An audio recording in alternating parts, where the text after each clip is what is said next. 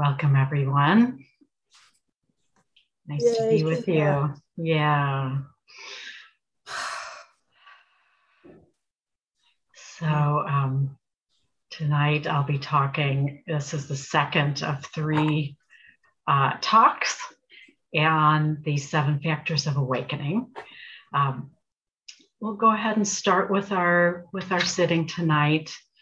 So go ahead and find your comfortable posture. I won't really do a guided meditation at all. Last time I invited people to notice, if you feel like it, to notice Vedana. It's an aspect of mindfulness, of noticing what's here. And it's a great reminder. I really love this part of the Vipassana practice, noticing the pleasant, unpleasant, and neutral. So if it feels of interest, you're welcome to do that. Or you can be with whatever practice you're currently doing that will feel supportive for you tonight. Really landing here. Feeling your seat, yourself sitting and your feet on the ground. Arriving here at the end of your day, may have been a busy day, and all that it took to get here. Letting go of that. Taking a deep breath, letting it out. And really landing in this present moment.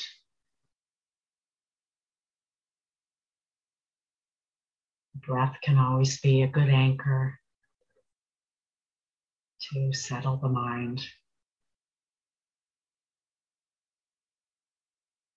And coming back to the present, if you find that you've been lost in thoughts of the past or the future or other distractions. Giving yourself this time to settle and to not have to do anything except just be here. We'll ring the bell in about 25 minutes.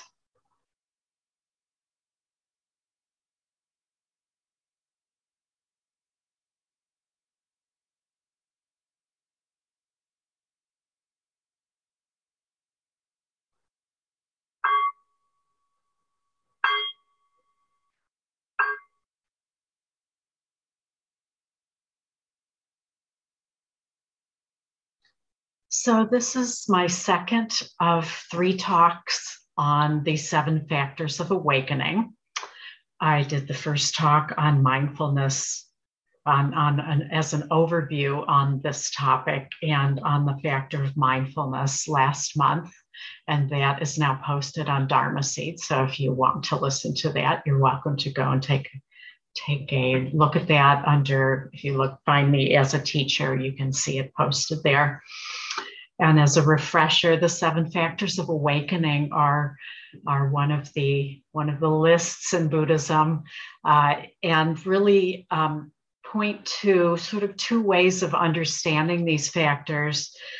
They are understood as factors that we can cultivate that lead to awakening and that liberation from the sense of the self that causes a lot of the suffering all of the suffering, the pain's unavoidable of the human condition, but this extra suffering is really, really optional. And so the 7 factors can be cultivated and are things that it's seen that we already have as faculties in our consciousness. It's just a matter of how developed and accessible they are to us. So they can be developed as cultivations for greater freedom.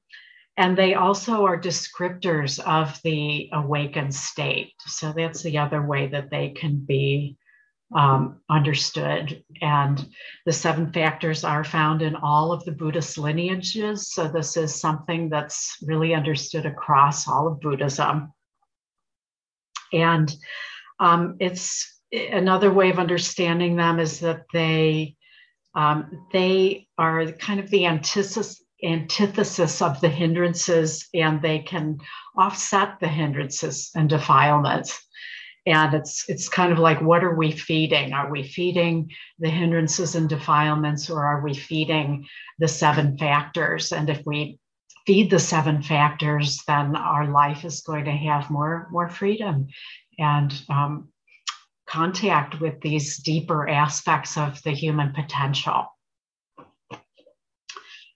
So I talked last time then about mindfulness, and that is the balancing factor that is really essential for all of the factors. And mindfulness being not so much about vipassana, but mindfulness as a factor of being present, which is really necessary for any real meditation. And that includes all the four categories of meditation in Buddhism, in Theravada Buddhism, and also in neuroscience. And just as a reminder, those categories are heart-based, focused attention like the samatha practice, open monitoring like vipassana, and self-transcending like Chittanupassana or Dzogchen.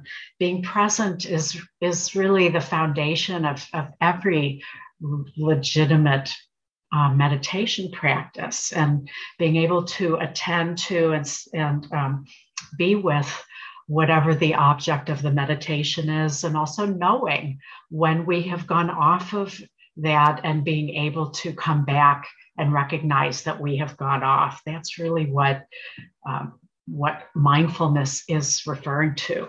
So this is just crucial for any kind of spiritual practice, being present, being in the present moment, and being able to realize it when we've gone off of that.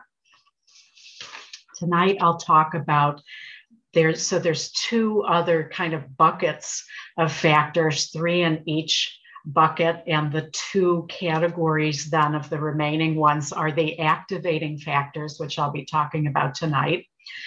And those are investigation, energy, and joy. And then next month, I'll talk about the calming factors. And those are serenity, concentration, and equanimity.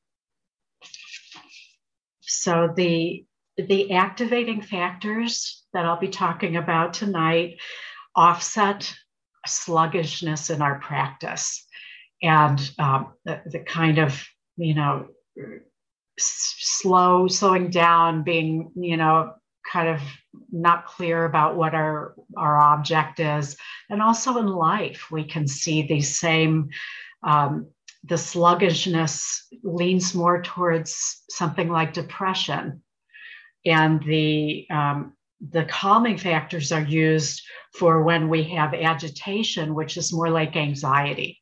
So the calming factors, the activating factors I'm talking about tonight can be used when in life we're feeling like maybe we're on the depressed end of the scale. These factors are, a way to cultivate capacities in our consciousness that might offset that. And in some lineages of Buddhism, and like Chan Buddhism, for example, and in Tibetan Buddhism, they really divide the hindrances into these two categories of sluggishness and overactivation or agitation. And that is called, the sluggishness is called sinking mind, and the overactivation is called rising mind.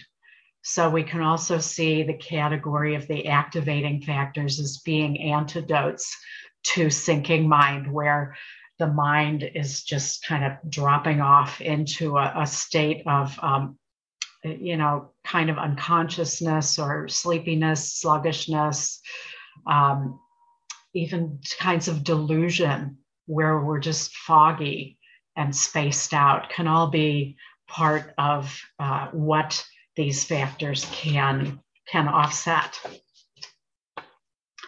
So I'll start then with investigation. And I really appreciate Gil Fronsdal gave some really great talks on the 7 factors. And one of the things I really liked is that he has a single word sort of encapsulation for each. So I'm borrowing those from him and tipping my hat to him. He's been a teacher of mine for a long time. So with mindfulness, the one word is here. So we're being here. What's here right now? That's a great way to, remind ourselves to be mindful. I'm here. And so for investigation, the word is what? What's happening? What am I investigating? And really, with investigation, we're being in contact with our direct experience. The Buddhist word for what we've translated as investigation is dhamma vichaya. And that can mean being in touch with the truth of our immediate experience, or it could be the truth of deeper reality. So either of those are pointers to that word. When, if we're in a deep, if we're farther along in the path, it really points to being aware of more of a sense of ultimate reality. But, in our everyday practice, really being with what is actually present and arising is what's being pointed to here with investigation. And it doesn't have to be, sometimes we can think of investigation as very, very kind of sharp and penetrating and having kind of an edge to it. But we can also think of investigation as letting experience arise and come to us. So it can be done in a way that doesn't have striving as part of it. And I'll get to effort in a few minutes, where that really becomes, a danger if we lean too far into the efforting. But investigation, it's really more like a sense of, I'm curious. I'm curious about my own experience. What's really happening here? Can I come to it with an openness? And really, being in touch with the nuances of what's happening and the subtleties, and not bringing a mental overlay of preconceived ideas to it, but really bringing that sense of not knowing and beginner's mind to everything that's arising, whether that's, on the cushion in our practice. If our practice, if we've been practicing a while, or even for new people, there's a way practice can get kind of stale, where we're kind of just expecting the same old thing. And the reality is that each moment is bringing something new. And if we're open and curious, even when things are fairly neutral, we can notice the peace of that moment, And so this is the spirit of what investigation is pointing to, that we're distinguishing the nuances of that moment, and not overlaying our prior judgments or ideas, or the past or future expectations. That can be a problem too with meditation, where if we've had good experiences, which most of us have, then we're expecting that. And if that isn't happening, then we're thinking, well, why isn't today's meditation as good as yesterday's? Or, we're on retreat and oh, I thought it was going to be like my last retreat. So all of that can really suppress this natural curiosity that we have.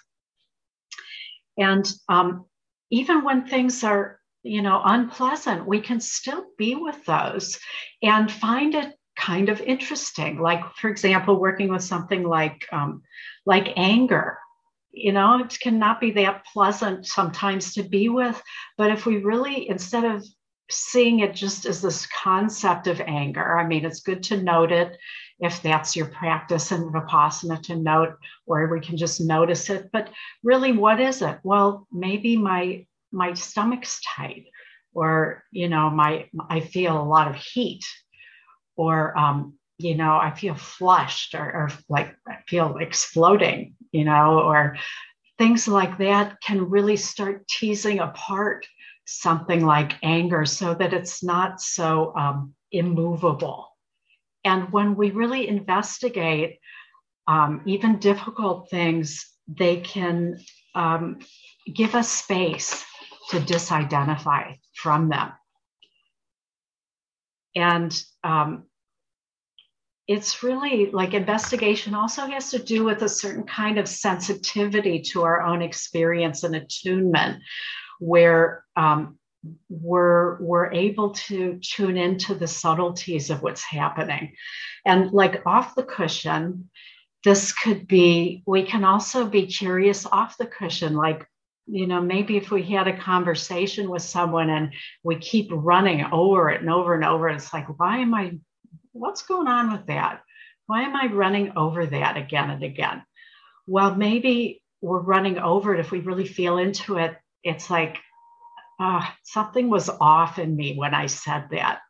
That wasn't really accurate. I was kind of bending what I was saying in order to maybe please the other person, or maybe there was an uncomfortable truth I didn't really want to say. So I kind of, that was a little off.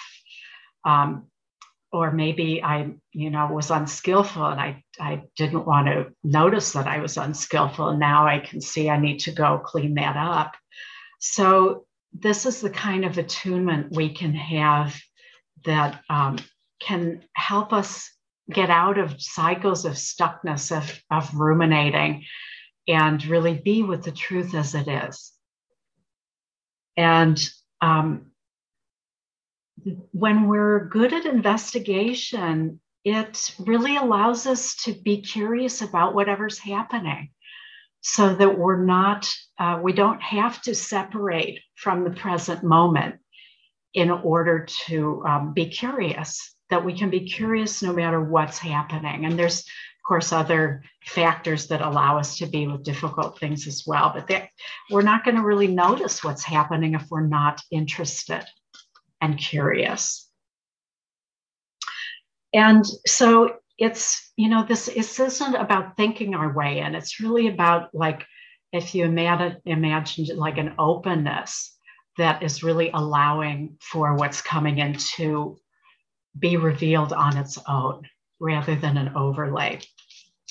So this is really a key. Investigation is one of the keys of Vipassana. Vipassana is kind of, the star of investigation, where it's really about opening up our experience and being really close to things as they are, and understanding them from different ways, like, direct sensations, for example, or Vedana, the pleasant, unpleasant, neutral, the feeling tone that I mentioned at the beginning of the meditation.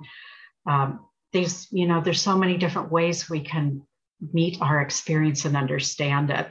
And these first three factors really lean towards the Vipassana side, and especially the investigation. But there is an investigation aspect to samatha also, which is a concentration and serenity meditation. It's not as active, it's more restful.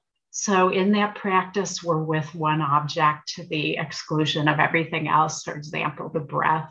So we're not really investigating at the same level of Vipassana, but the interest and the curiosity is still there, that we're still interested in our experience, but because it's a serenity practice, it's in a more settled, more receptive way than what we might do in Vipassana. So when we're with our experience in this way, investigating, this lets us have more wisdom and clarity about our actions. And that really leads to a little bit to the next factor. But when we see clearly, we can know more. And that can give us more of a sense of how to act if it's something, especially off the cushion. If we're not really seeing what's there, we may take actions that aren't really appropriate to the situation. We can be reactive or overlay the past maybe onto things where it's not the same, or project onto other people in ways that aren't really what's happening right now. So this investigation really allows us to bring a lot more wisdom to acting if that's needed in the situation. So that's the second factor. And with the awakened state, really investigation is something that is arising naturally from the openness. So, I've mostly talked about cultivating that, but in the awakened state, it's really as if experience is arising on its own. And there's a natural open curiosity to the flow of experience. I mean, it's really showing up fully without resistance to what's happening. But being interested, it's like there's a natural, like, wow, this is the human experience. And look at all the stuff that's arising. There can be a real awe, in a way, of the flow of phenomenon. So the next factor then is effort. And this could be thought of as wise effort, even heroic effort. Sometimes it's virya is the word in Pali, and sometimes people translate that as energy. But I'll mainly talk about effort. I'll touch on energy. Now, effort, like with investigation, there can be a way of really coming at it like in a real sharp way, which isn't really what's being pointed to so much. But effort is more, it's not so much striving or pushing or, like there can be, when we hear the word effort, a sense of striving that can be kind of egoic in a way. And this is more of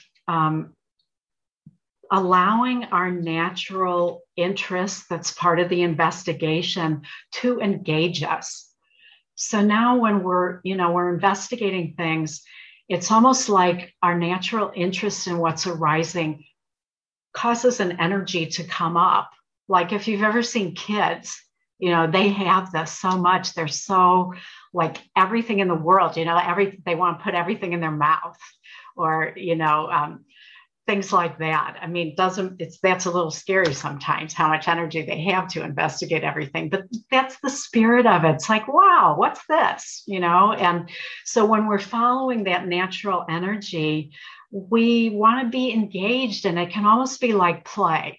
So I put it forth as it's more the kind of engagement we have when we're really excited about doing something, like a kid would be. Like when you see them, like a kid sees something, they just run over there if they're interested. They can't get there fast enough. So that's the kind of energy. It's like when there's a genuine interest in our experience or in life or in, whatever it is that is happening, we want to be engaged and follow that. So that's how the energy can happen without, it's not like a push from the ego. It's more of a sense of really being curious and interested in the flow of experience and what's happening in our lives. And when that happens, when we really are curious and interested in the energies behind it, as we practice more and, really live more from the Dharma, we can start seeing what is really helpful and not helpful in our life. And this is where the wisdom starts coming in. So with clarity, we can really start feeling into what is wise for us and what isn't, both in our meditation and in our life off the cushion. So, if the mind is really stressed and jumbled and we're lost in the past and the future and, in hindrances and reactive, it's really hard to see what's skillful. I mean, we're really not present for what's happening and feeling into not only what's happening, but the effect on us. And so having wise effort with the interest really allows us to notice where it's skillful to be placing our attention. So there can be more of a sense of skillfulness to, like, one thing that can be skillful is noticing the pleasant. Like if we're a person who tends to lean towards the unpleasant, maybe it's good for us to notice the pleasant more so that we don't get stuck in habits of mind that tend towards negativity. Or if we're a person who is always avoiding difficulties, then maybe we want to notice the things that are difficult and be able to actually be present to that. Or if we're somebody, if we notice that we tend to entertain ourselves, like in our practice, we tend towards fantasy or going into the future, and we can't be present when things are neutral. So I'm again going back to Vedana, the pleasant, unpleasant, neutral. With wise effort, we can notice how to work with ourselves with more skillfulness. And the Vedana goes to the 3 defilement patterns. So just to match those up, pleasant, if we're overly on the pleasant side and get attached there, that is the defilement of desire. If we're overly reliant on noticing the unpleasant, that's aversion or ill will. And if we're overly reliant or resistant to the neutral, that is delusion. So this is where, as we start noticing more in our practice and we can see our own patterning more clearly, we can be more skillful. For example, say we're somebody who's really has a lot of aversion, little things bother us, or like we go on retreat. Every retreat we go on, no matter who we're sitting by or what the conditions are, something bugs us a lot, and what's the common equation? We're there.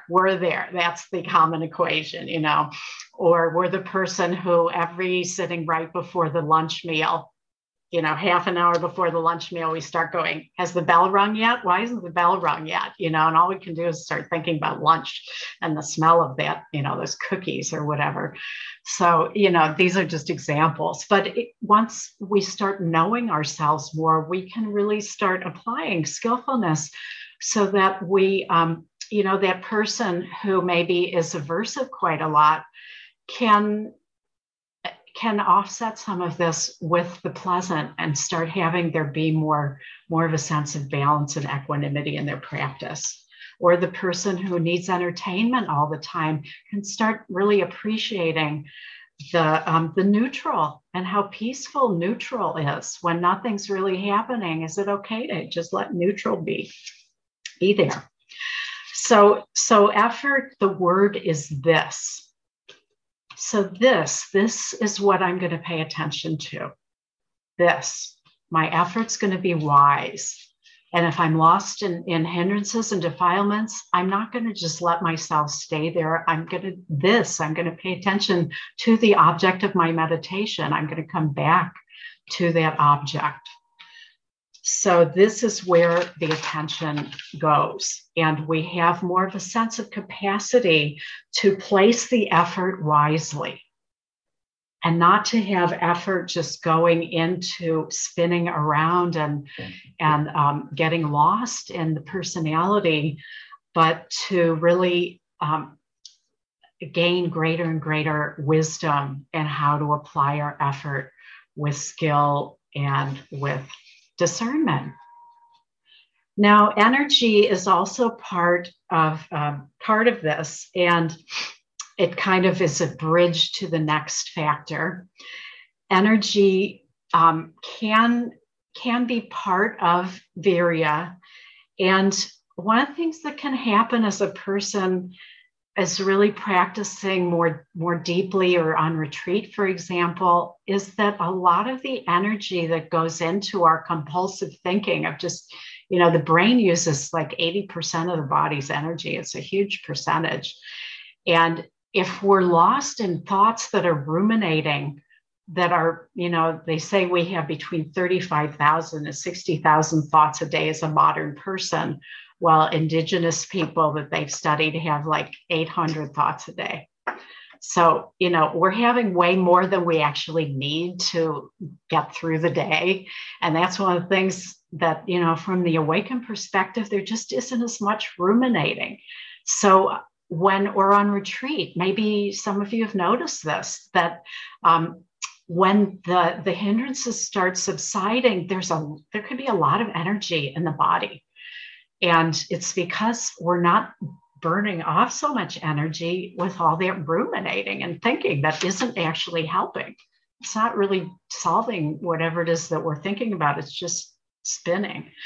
So this is something that can happen where the energy can start being more available, and it can really lead to a sense of blissfulness or joy in the practice and become pleasurable. And so that leads us then on to the next factor, which is joy.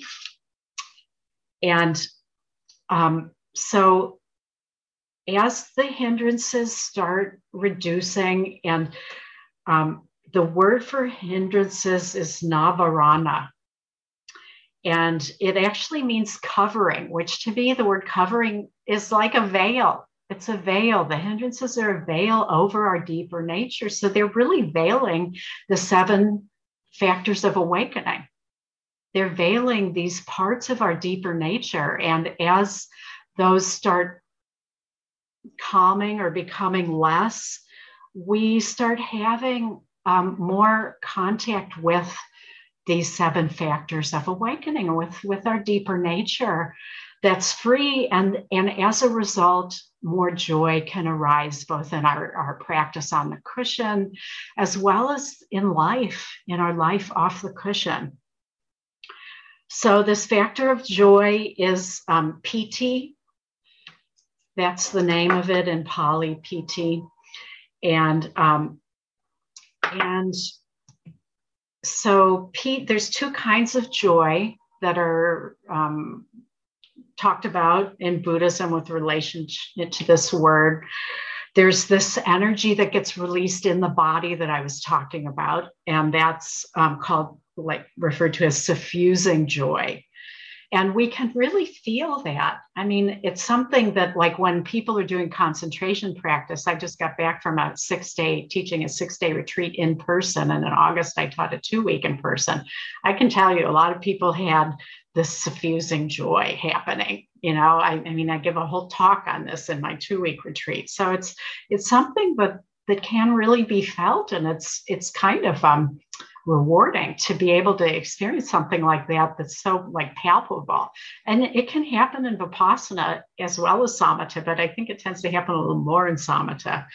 So that's one kind of joy that's noted in Buddhism. The second kind is a contentment for actually being here for our experience, for really showing up, and for showing up even when things are difficult. And, it's one of the things I really love about the spiritual path, especially as people get deeper into it, is that it can be really satisfying to be with something hard. I spend, like today, I had sessions with a bunch of people 3 days a week. I have sessions all day with people all over the world. And a lot of them are being with hard things. And it's hard to be with, especially things in our life that are hard. I mean, the world has a lot of hard things now. But when we're really showing up and we feel a certain kind of capacity to be with those things and to maybe digest them and have them be met, we can meet them. There's something really satisfying about that, even if it's not pleasant. So this is really what the second kind of joy is about. And so Gil's word for this factor is yes. And I really love that word because it's a yes to everything. It's a yes to the suffusing joy where you feel kind of rapturous and blissful, and your practice is like, woo, this is really fun now. There's bliss. There can be really blissful times in practice. Of course, we're going to say yes to that. What about the hard times? What about the things when we're just slogging through the hindrances in our practice? Can we really show up for that and go, you know what? I know that every time I come back to my meditation, when I've been lost in thinking and I come back, that I'm strengthening these factors. I'm strengthening we'll get to the factors like concentration and such later. I'm strengthening concentration. I'm strengthening the serenity, the ability to be equanimous. I'm learning to investigate no matter what the content is. So we're really developing the ability to say yes and not close down to our experience, to what's happening. So, just coming back to how these then progress in mindfulness, we have to be here first. We have to be here for our experience, to be present for either the meditation or for our life as it's unfolding, and not go unconscious or distract ourselves, really being here. And then we get interested in it. So what's happening? What's happening in this meditation, or what's happening in my life? What's really going on in this situation? And making distinctions between things so that it's not just this sort of mushy overlay or conceptualization, but we're really in touch with what's going on in our experience. That's the investigation. What's happening? And then effort. This is what I'm going to put effort into. This is what I'm going to pay attention to. And one of the things I really love as a way to, think about effort and really all of practice is, what am I feeding? Jack Kornfield talks about this, I believe it's a Native American story, where they talk about the wolf that you feed. If you have a bunch of wolf puppies and you watch the parents, feeding the puppies, or you can say bird feeders, you can see that with the baby birds and the parents feeding them. That puppy or that baby bird that gets fed more, that's going to be the bigger animal. That one is going to grow up to be bigger and stronger. And if we're feeding the hindrances and defilements all the time, that's what's going to grow.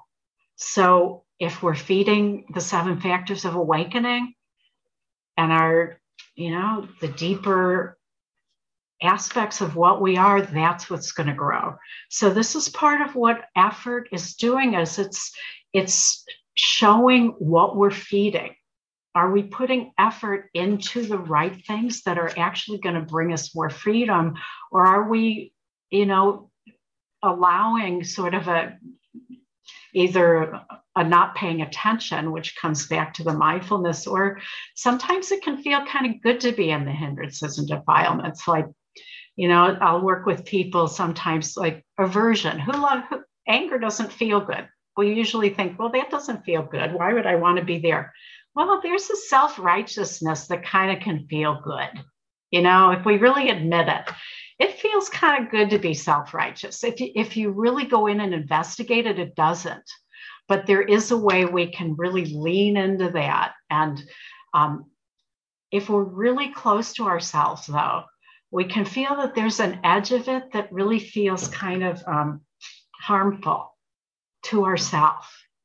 So that's where really looking at effort and what are we present for, is it wise? And then that then can lead to the joy of saying yes to our experience, saying yes to whatever is there, whether it's pleasant, unpleasant, neutral, allowing that natural curiosity to bring wonder and joy to the human experience that we're having, whether that's something really like a really special big experience, or whether that's just an everyday thing, like, being at the grocery store. Sometimes, there can be, I've had this happen, and maybe you all have too, where you're doing something really ordinary, and yet there's just a joy that's sort of uncaused. It's just the joy of really being present in your life. And that's what this joy is pointing to. So, in our meditation, this can be as simple as just sitting there, being with our breath. And there's nothing special happening, but there's a sense of like, yes, there's a joy in just the simple act of being present for the breath right now. There doesn't need to be more that's happening for me to be in touch with this factor of my consciousness, that I'm here and this is what's happening. And that in itself is satisfying. So this is really it's a capacity for well-being that we can have on and off the cushion in our lives. And a lot of it comes down to what we're feeding. What are we feeding in our practice, in our life? Are we feeding our, the contracted places, or are we feeding these factors that can really ultimately lead to a level of liberation that's profound? That is really what Buddhism is pointing us toward, this possibility. So I'll stop there and see if there are any questions or comments. And you can, Stephen. Hi, Tina. Thank you for that. Hi. That was just great.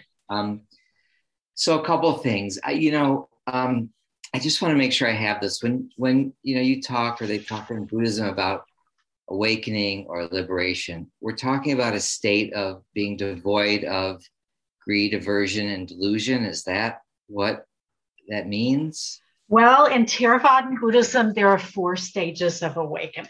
So it's not until the end of the 4th stage where one is devoid of all of that. The first stage, one isn't devoid of it. It's been reduced.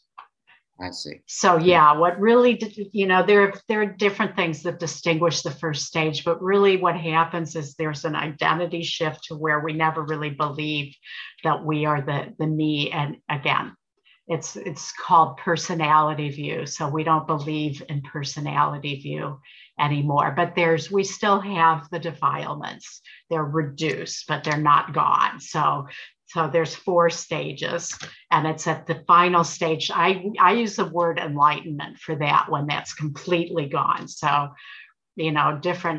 the words aren't always used consistently by individuals and even across traditions, but that's in Theravada Buddhism, that's how it's talked about.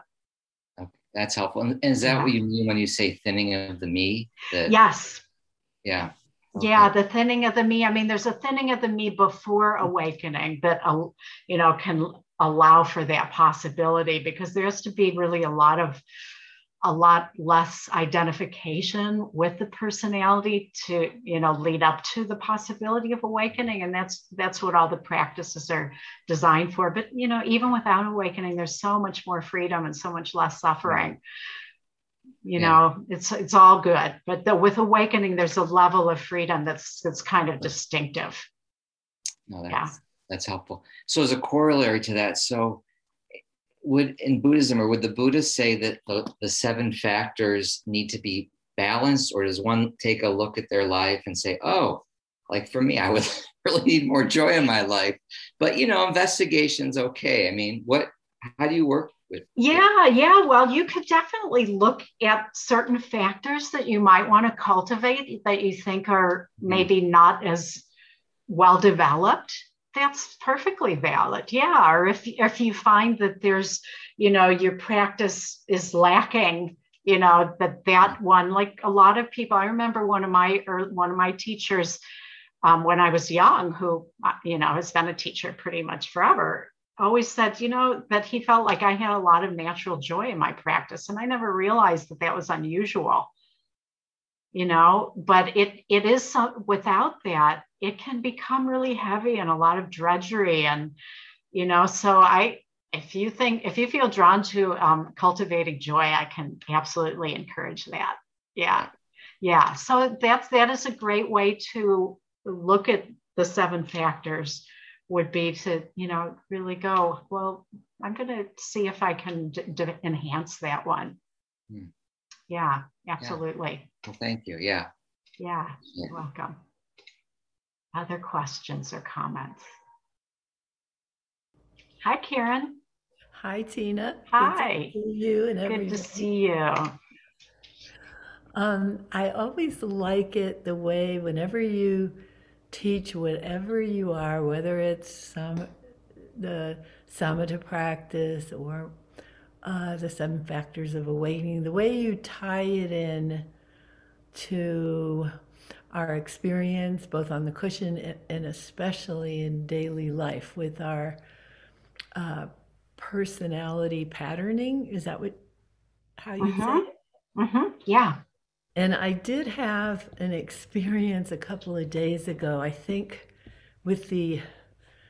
so I was mindful enough to notice that I was very reactive. I noticed that it didn't feel good. I even noticed in my body I was kind of off balance because I was way more reactive than I normally am, and it was for a relatively small thing.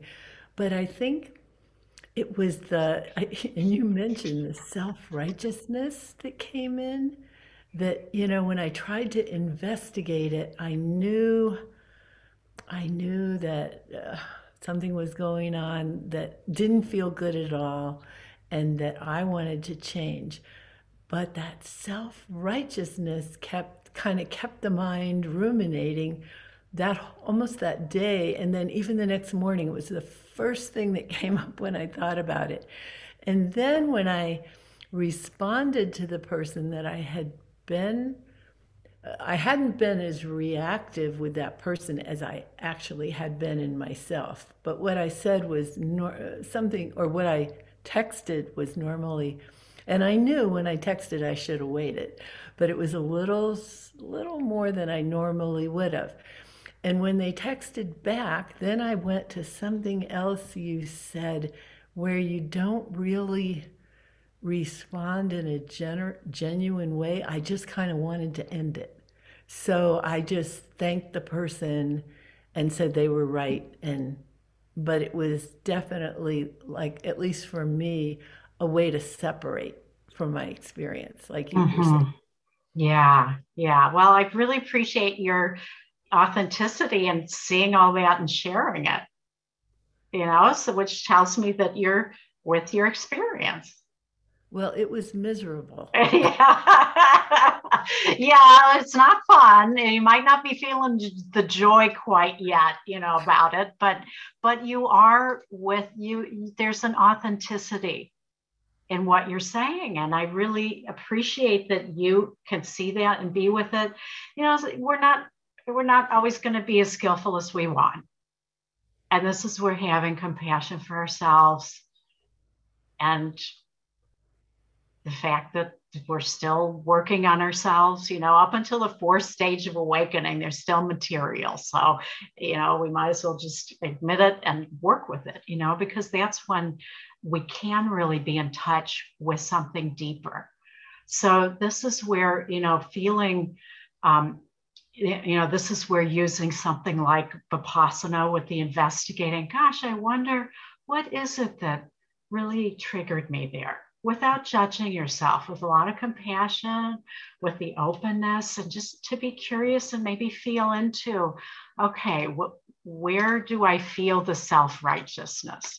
Is it in my heart? Is it, do I want to judge the person from my head? And, there may be memories of your own conditioning, of how that has served you and how that got there. I'm bringing in a little bit of the psychological here, but, how that pattern served you at times of your life, and then to have some compassion for why that pattern is there. It's basically, a defense mechanism, and we all have them. That's one of the things that is what the ego is made up of, or a self-image, like they shouldn't have done that to me, or, whatever. And then, you can understand a little bit more about yourself and have some psychological insights into that can help you feel some compassion for yourself and maybe be able to digest part of that pattern in a way that it can soften. So it's not really about like forcing yourself to go back to the person and behave a certain way. Really, the practice is more about ourselves and having our own wisdom open up and the personality be digested and relaxed in such a way that it's a natural response, that maybe you did what felt right with that person, but maybe in a month or a week or something, or the next time you see that person, you'll feel like saying, I wasn't really as authentic as I wanted to be in that text. I got a little triggered, and here's what happened, and I'm sorry if it was off-putting, or whatever. Maybe you don't ever say anything, but there's a way that it's when we are at peace within ourselves about something, we can come back to a person from a different place. And then you're not in that place of feeling self-righteous or judgmental, or maybe you have to have a difficult conversation with somebody about something they're doing that you want to ask them to not do anymore. Sometimes that is skillful. That is the authentic, courageous thing to do. And we can do that without an edge too. It's not about being a doormat. So I don't know what the context was, but those are both possibilities that can both be done very skillfully and authentically when we're not triggered anymore. So I really like the way that you were able to feel it and not act from it right away. I mean, you did do a little bit, but that's part of the skillful means, is that we can feel what's there. And we don't have to act outwardly on it, and feeling it and letting it work within ourselves. Everything arises and passes, so that emotion is going to arise and pass. And if we feel into and investigate some of the psychological material behind it, this is part of digesting our personality material. Yeah, so that, this is, thank you for the question. And I'll just also point to several months ago, I did a series on embodiment, and I did a talk on working with psychological material, and I sent it out on my email list. And I got a lot of positive feedback on that. So that's also on Dharma Seed, if anyone's interested, which gets into some of what, Karen and I were talking about. And is that the title, Working with Psychological Material? Material? It's embodiment - working with psychological material. It's, it's not very old. It was from earlier this year. Yeah. Thank you. Yeah, you're welcome. And then there's one in the chat. What is rising mind? So rising mind is when our mind is really agitated and we're just thinking. So it's kind of the opposite of sinking mind. It's probably the most common thing is rising mind. And next month, I will be talking about the calming factors that can be used to offset rising mind. So thank you for your attention and for being here. It's lovely to be with you all. And I will look forward to seeing you again. Thank you for listening. To learn how you can support the teachers and Dharma Seed, please visit dharmaseed.org/donate.